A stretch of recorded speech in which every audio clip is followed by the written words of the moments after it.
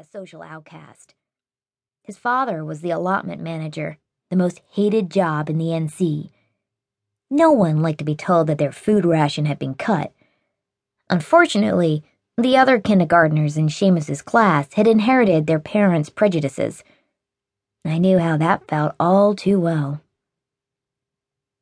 "Toby again?" I asked, wiping a tear off his chubby cheek with my thumb. Seamus nodded, scrubbing at his snotty nose with his sleeve.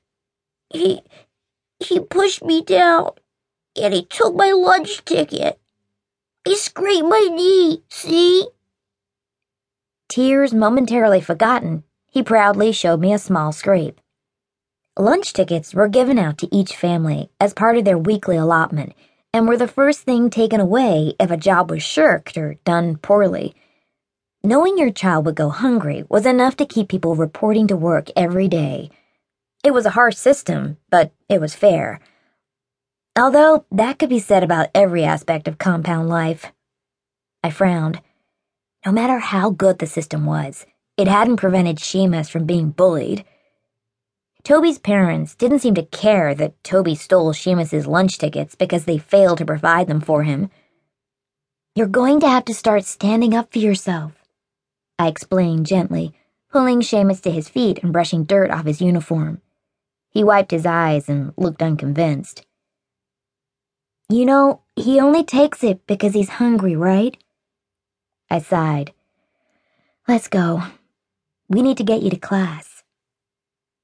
Seamus trudged along beside me, his hot little hand grasping mine, and I felt a flash of guilt. If I'd got eaten this morning, who would have found Seamus in the broom closet? I knocked on the door of schoolroom A, and the kindergarten teacher, Mrs. Shapiro, answered, looking annoyed. With a wide smile I didn't really mean, I ushered Seamus into the room. "I'm sorry he's late. It's completely my fault." Mrs. Shapiro huffed in exasperation, slamming the door in my face. Lovely. 2 minutes later, I slid through my classroom door and to my desk in one seamless motion, keeping my eyes down in the hopes that Professor Lloyd wouldn't see me if I couldn't see him.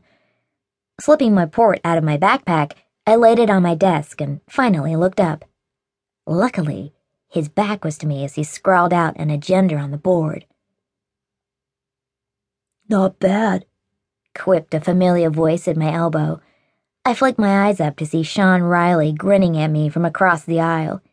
I rolled my eyes and bit back a smile. "Seamus," I mouthed in explanation as I turned on my port. Its screen flashed blue and then green. Sean held up 3 fingers, wordlessly asking if it was the 3rd time in the last few weeks that I'd had to help out Seamus. I shook my head and held up 4. He nodded. The PA system hissed and crackled, and we all fell silent as we waited for the day's announcements. "Good morning," barked the voice of our head Marine, First General Ron Kennedy. I wrinkled my nose in dislike. Each compound had 10 Marines stationed to keep the peace and assist in brief forays topside for things like tunnel reinforcements. They were the NOAA's eyes and ears at each of the compounds, reporting back problems that arose. Of those 10, General Kennedy was my least favorite. "Today is Monday, September 1st.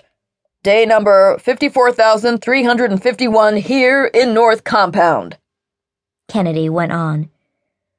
"Please rise for the pledge." As one, the class rose and turned to face the black flag with the NOAA's symbol of a golden boat positioned in the corner of the classroom. "We pledge obedience to the cause," the class chanted in unison, "of the survival of the human race, and we give thanks for our NOAA who saved us from extinction. One people, underground, indivisible, with equality and life for all." We took our seats.